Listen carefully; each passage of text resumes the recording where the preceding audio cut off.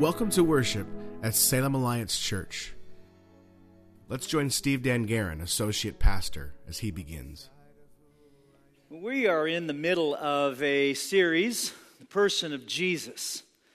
The impact that he has had on the lives of his followers and the way he's working in our lives going forward. And this morning we're focused on Acts chapter 8, a story that's familiar to many of us. We've talked about this many times here in these last couple of years, and we're talking about it again as we focus on this attribute of outreach, this thing that God has called us to, being involved in his redemptive work around the world. So I'm going to ask you, if you would, to turn to Acts chapter 8 and to sort of post up right there, put your finger in that.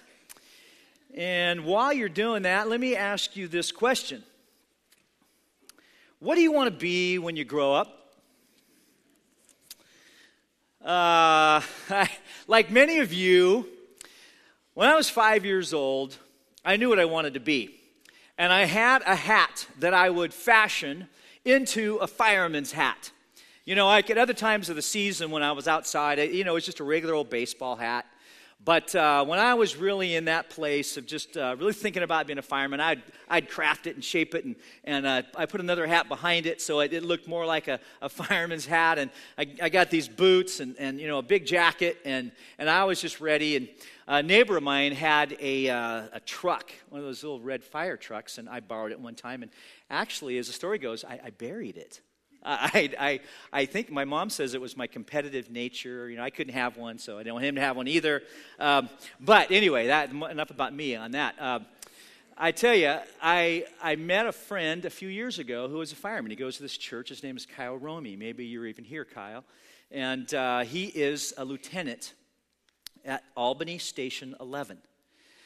And we were together a couple summers ago, and I got curious about what he did, and I said, so Kyle, can you help me understand what's it really like to save a life? So he says, well, when you're in training, there is an algorithm, a decision tree. And for those of you who are in the emergency services, paramedics, firemen, police officers, and the like, we are honored you're here, by the way, and we owe a debt of gratitude to you. And he began to explain that, so A, you look for the airway, and is there blockage? And if there is, then you deal with that. And if not, you move on. And B, how's the breathing? And if it's rapid, you address it. And if it's erratic, you address it, and you move on. And then the C, and you go to circulation, and is everything moving right? And you just go through this, and that's what happens. And I said, so do you have, like that algorithm on a chart that you just whip out? And he said, well, we do have it, but no, I don't whip it out. It's in here, and it's in here, and it's just like second nature to me now. And it really struck me that there is a lot that goes into saving a life. And those of you who have been a part of this, you know exactly what I'm talking about. Split-second decisions, critical decisions, instinctive decisions. In a sense, we are all called to save lives. See, this is the heart of God. In John 6:44, he says this. He says, no one comes to me unless the Father draws him.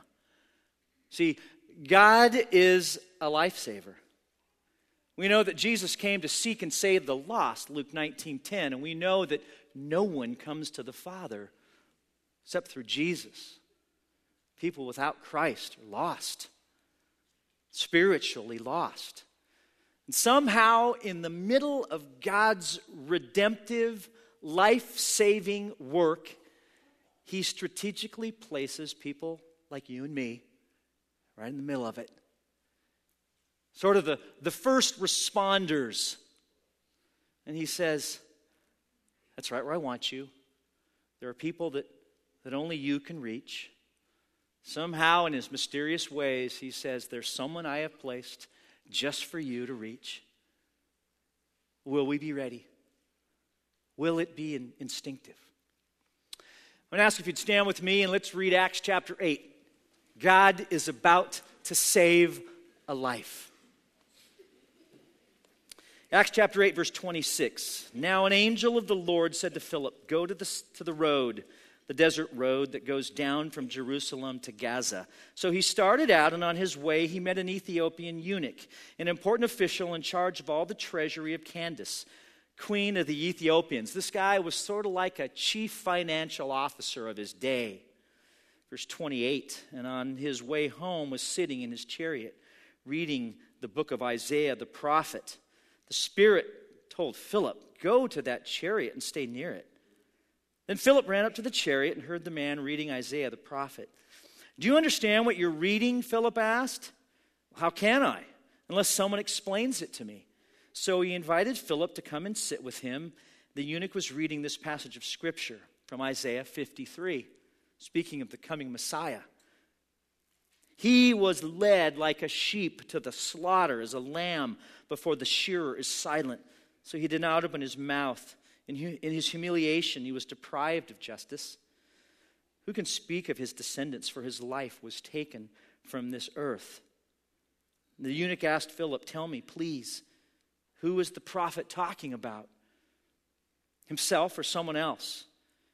Then Philip began with that very passage of Scripture and told him the good news concerning Jesus. Use these words in our lives, I pray. In Jesus' name, amen. Please be seated. I'm a bit of a dreamer. Perhaps like some of you, I tend to think about what could be. I tend to think about what the future holds. I tend to think out there and all the possibilities. Now, sometimes that served me well, and other times it gets me in trouble because I lose focus on what is. I see some of your head shaking. You know what I'm talking about. And like many of you, I have a dream for this place. Just like Philip, first responder, man on the scene. And another person was crying out, tell me about Jesus. You may have heard the message a few summers ago from Ed Mangum, our international partner, who said, now there's an evangelistic slow pitch if I have ever heard one. Someone crying out, please explain to me, who is this that would give his life like a lamb silent before the slaughter? See, my dream, like many of you, for our church, for all the other churches in Salem, is that we would be the kind of people that God can use as He's saving lives. Now, let's get this straight. God can use anything He wants to save lives. He doesn't need us. We know from Scripture that there are places where it was instantaneous. Just a wave of His hand or a thought, and someone's life was radically altered. We know that the rocks cry out. We know that the heavens declare the glory of God, and that He doesn't need us, but He's designed us in such a way that we would enter into relationships, and through those relationships, redemptive work would happen. As He's drawing people, we are responding to people, and we are a part of saving lives. So this morning, I want to pull out some very simple observations. 3 observations of the kinds of people that God uses to save lives. Coming through the life of Philip, but I think very relevant and applicable to us. All right, so we're going to talk about 3 observations of the kinds of people God uses to save lives. Observation number 1. Philip listened to the promptings of the Holy Spirit. Let's look at the text, verse 26. An angel of the Lord said to Philip, go to the road. And in verse 27, what did he do? It says he started out. He didn't even have all of the instructions, which would be really tough for some of us. But can't you just tell me why you need me to go? Is there somebody you want me to talk to? Is there a certain place you want me to go? What's it look like? And Philip just simply moves. Verse 29, and it goes on, the Spirit again prompts and says, now go to this man's chariot, which would have been an unusual occurrence in those days for a commoner on the road to approach a wealthy official. And then some whispers of the Spirit. For Philip to ask in verse 30, do you understand what you're reading? Philip, ask him this question. And then in verse 35, Philip began this message. Philip, tell him about me. I'm wondering how often has a prompting of the Holy Spirit led you to a situation, an experience, a place where you knew this is a bit out of the ordinary. You know, I've known this guy at work for a long time, and why does he seem to be telling me about his problems at home? You know, I've known my neighbor Bill for a long time, but why did he come to tell me that he's lost his job? You know, I've had this friend from college, and we've talked so many times, but why did he call me? Tell me about what was going on in his life. And all of a sudden, there's these promptings, these leadings from God, and he's at work, drawing people to himself. It's described like this. A.W. Tozer wrote a fantastic book called The Mystery of the Holy Spirit on page 113. Listen to this as he describes the prompting of the Holy Spirit. So the Holy Spirit is a person, a living person. You can know him, fellowship with him. He whispers. His voice is whispering in the texts that you know, the scriptures, in the songs that we sing. He whispers back to you so that walking with the Spirit can become a habit with you, something that you can do so that you can be in his presence, conscious of his voice and his whispers. See, the whispers of God and promptings of God are born out of a cultivation of a relationship. Look back at Acts chapter 6. This didn't just begin on the road. Look at Acts chapter 6 when the disciples were looking for those to wait tables so they could be focused on ministry of the word. You remember what happened? Chapter 6, verse 3. Brothers, let's choose 7 from among us, known to be full of the Holy Spirit. Verse 5, and among them, it says the proposal was pleasing. They chose Stephen, a man full of faith and the Spirit, and also Philip and the rest. See, Philip had a history with God, a track record, developing, cultivating his life with the Holy Spirit. I sent out an email this week to maybe some of you, and I appreciate many of those emails back, and I asked this question. Can you tell me about I think I even worded it, a redemptive prompt from the Holy Spirit that's come into your life, where you knew it was God leading you to enter and engage in another person's life? And one friend wrote this. I met a man named Aaron over 10 years ago. He was one of my auto mechanics on 12th Street here in Salem. Because of some circumstances back then, I had the opportunity to share the gospel, but it fell on deaf ears, he says. This past August, I was sitting in the 3rd row, 2nd aisle over. There was Aaron. His wife and young son had moved out on him, he told me. It's the reason he was in church that day. We began to meet, to talk, and read the Bible, and on September 24th, 2010, Aaron gave his life to following Christ in the parking lot across the street. He's had some ups and downs, but we're still meeting and talking about discipleship. He is beginning to discover what it means to follow Christ. There are promptings right here in this room. There are promptings all throughout our lives. God says, would you be willing to cultivate a relationship with me and my Holy Spirit, that you would become so attuned to my voice, to my whispers, and to the people that I would put in your path, that you'd be ready to be a first responder? Observation number 2. Philip, he was prepared to fully engage the Ethiopian eunuch. Back to the text in Acts chapter 8. He was given an opportunity to get near the chariot, and it says, and he ran right up to it in verse 30. And then when he was invited to come up and sit with the CFO in verse 31, he was ready in the chariot, dialoguing with the man about his life. It's a bit of a risk engaging with other people, isn't it? Sometimes it's a risk of friendship. Well, I wonder what they'll think of me after I tell them about my relationship and commitment to Jesus. Maybe it's a risk in our reputations. I wonder what the boss will think when he finds out I'm a follower of Christ.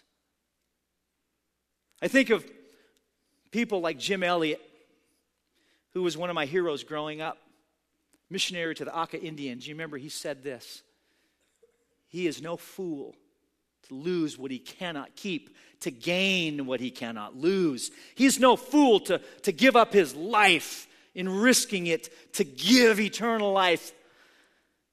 Hey, in some places in the world, telling others about Christ could cost you your life. 1906.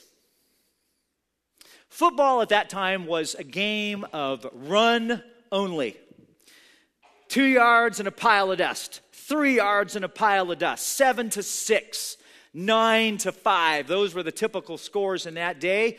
University of St. Louis adopts the forward pass. 30 yards, 35, 40 yards. Well, early on in the season, it became sort of a last resort. Sort of like what my Canadian friends call keeping the net open. You know, at the end of a hockey game, I guess how it goes is when you're desperate, you take the goalie out and you send like another offensive guy up there to get a puck in. And so they would just use it as a last resort. Well, St. Louis outscored their opponents that year, 402-11. Telling me that sometimes the risks are worth it. Sometimes it's risky. Put our friendship on the line. But see, God's calling us to save lives. Sometimes it's a reputation. For some, it's our very lives. Another story from a friend who responded to my email. Steve, when I worked for the Oregon State Police, late 1980s, I worked with a man that was having difficulty coping with life. His time as a temporary employee for the agency was drawing to a close, and it was one of his last expected times that I would ever see him. And as we were driving along, he was telling me of some of the woes of his life and the destructive path that he was on. And having never really been a patient or terribly understanding person, I let loose with a very direct rant, not typically taught in an outreach or evangelism course, and it went something like this: until you start taking responsibility for your own actions, stop blaming your ex-wife for your troubles, and receive Jesus Christ as Savior, you will continue down your path of failure. Oh, my goodness. We didn't talk much the rest of the trip. 2 or 3 years later, I'm in a restaurant. See some friends in a booth. I realize my former coworker is among them. He said hello, caught up on life a bit. He pulled me aside and said, "Do you remember the conversation we had just before I left OSP in the truck? It changed my life. I now follow Jesus Christ." Yeah, you can clap for that. That was a risky move. When was the last time you looked someone in the face and said, unless you get it together, stop blaming people, and receive Jesus Christ as Lord, you're going to head down this same path of failure for the rest of your life? Now, I wouldn't recommend that as the typical procedure. Certainly wouldn't be in our evangelism seminars. Sometimes the Spirit's prompting and you've engaged in the life of other people. He will lead you in paths. He will lead you to that place where it's a direct word, where it's, friend, listen to me. The path that you're on is destruction. That's not going to change. You need Jesus. Observation number 3. When the time came, Philip spoke. Philip verbally shared the gospel, Jesus Christ. Verse 35.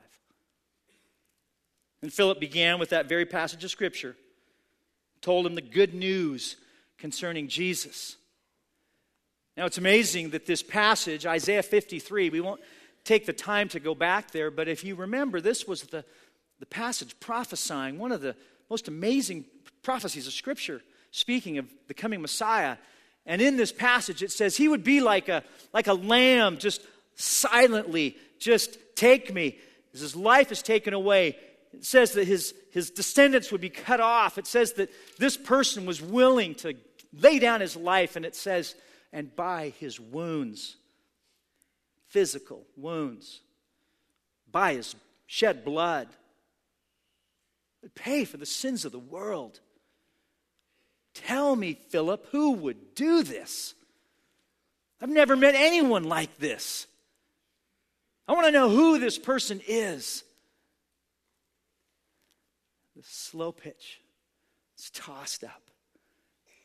Philip rears back, takes a swing, starts in Isaiah 53. He launches into the truth, the life, the message of Jesus Christ. We have that opportunity, friends. And are you ready to be a first responder? Here at Salem Alliance Church, you've probably heard the terms show and tell. Our lead pastor, Steve Fowler, explains this concept well. The proclamation and demonstration of the gospel. I'd like you to hear his thoughts about show and tell in this minute clip that I've prepared for you. Matthew chapter 4 says, Jesus went throughout Galilee, teaching in their synagogues, preaching the good news of the kingdom, and healing every disease and sickness among the people. Touching, telling, showing, telling. Matthew chapter 9, again, Jesus went through all the towns and villages, teaching in their synagogues, preaching the good news of the kingdom, and healing every disease and sickness. Sounds familiar, doesn't it? Again, 5 chapters later. Now, Acts chapter 10. Acts chapter 10, you know the message God sent to the people of Israel, telling the good news of peace through Jesus Christ, who is Lord of all. God anointed Jesus of Nazareth with the Holy Spirit and power, and he went around doing good and healing all who were under the power of the devil, because God was with him. The message and the touching and the healing. In fact, Jesus, what he ends up doing is he ends up training his disciples. He implements a discipleship training program. And he begins sending out his followers. Luke chapter 9. He's sending out the 12. He sent them out to preach the kingdom of God and heal the sick. He sent them out to show the kingdom of God and to tell the kingdom of God. Now you may be saying, well, I'm willing, but I really wouldn't know where to start. Well, that's one of the reasons for question 4 on our survey today. See, as pastor of outreach, one of the things I'm most interested about hearing from you is, would you be interested if we were to offer a seminar on sharing your faith, very basic ways? Would you come? Would you be interested? How would I answer tough questions? How would I respond to people from other faith traditions and world religions? See, I'm really interested to know. Hey, I want to be trained. Let's not make it an issue of ignorance and training. Let's get through that. Let's figure out how to say it and how to say it well. But where this begins, it's not in here, it's in here. Like Philip, when the time comes, would we be ready as first responders to fully engage, Follow the prompts of the Spirit. Speak truth concerning the message and life of Jesus. I want to close my message by telling you about mid-15th century Spain. If you're a historian, you may have read some of these things I'm about to tell you. Mid-15th century, Spain was a dynamic superpower. The Mediterranean Sea, they owned to the north, to the south, all of Europe, much of northern Africa. And at the entrance of the the Mediterranean Sea, there were pillars of Hercules. And as people would go out, they would read the inscription that was placed at the top of those pillars, which read, "Ne plus ultra," no more beyond. As if Spain were saying, we own it all. The whole world is ours. In 1492, Columbus sailed the ocean and discovered, in fact, there was a new world. Discovered, in fact, treasures beyond. And as he brought them back into Spain, the Spanish elite, the emperor, was quite impressed and had some coins minted. Used the inscription from the pillars of Hercules, this time only 2 words, plus ultra, more beyond. We see, we admit our ignorance, we don't own the whole world. There is more beyond. Is there more beyond for you? Is it true that God in His redemptive work, drawing all people to Himself as Christ's followers, that He is asking us to be His first responders? Friends, there's more beyond. There's lives to be saved. And I'm calling you to join me in this work as lifesavers. Josh said it so well last week. We serve and we share, not to get value, but because we have value. This is not to prove to Christ that we're worthy of His. It's because He's already shown us He's worthy, and we just pour out what we already have. That's our dream. That we would be spiritual first responders. People of the promptings of the Holy Spirit, ready to save lives. Been listening to Steve Dan Guerin, Associate Pastor at Salem Alliance Church. If you've enjoyed this message, we'd love for you to be our guest at our worship service on our main campus at 5th and Market Streets in Northeast Salem. Worship services are Saturday at 5 and 6:30 p.m. and again on Sunday at 8, 9:30, and 11 a.m. If you'd like to receive a free Bible and more information on how to become a Christ follower, feel free to call our office at 503-581-2129. We'd love to know how we can serve you. And once again, that's Salem Alliance Church at 5th and Market Streets in Northeast Salem.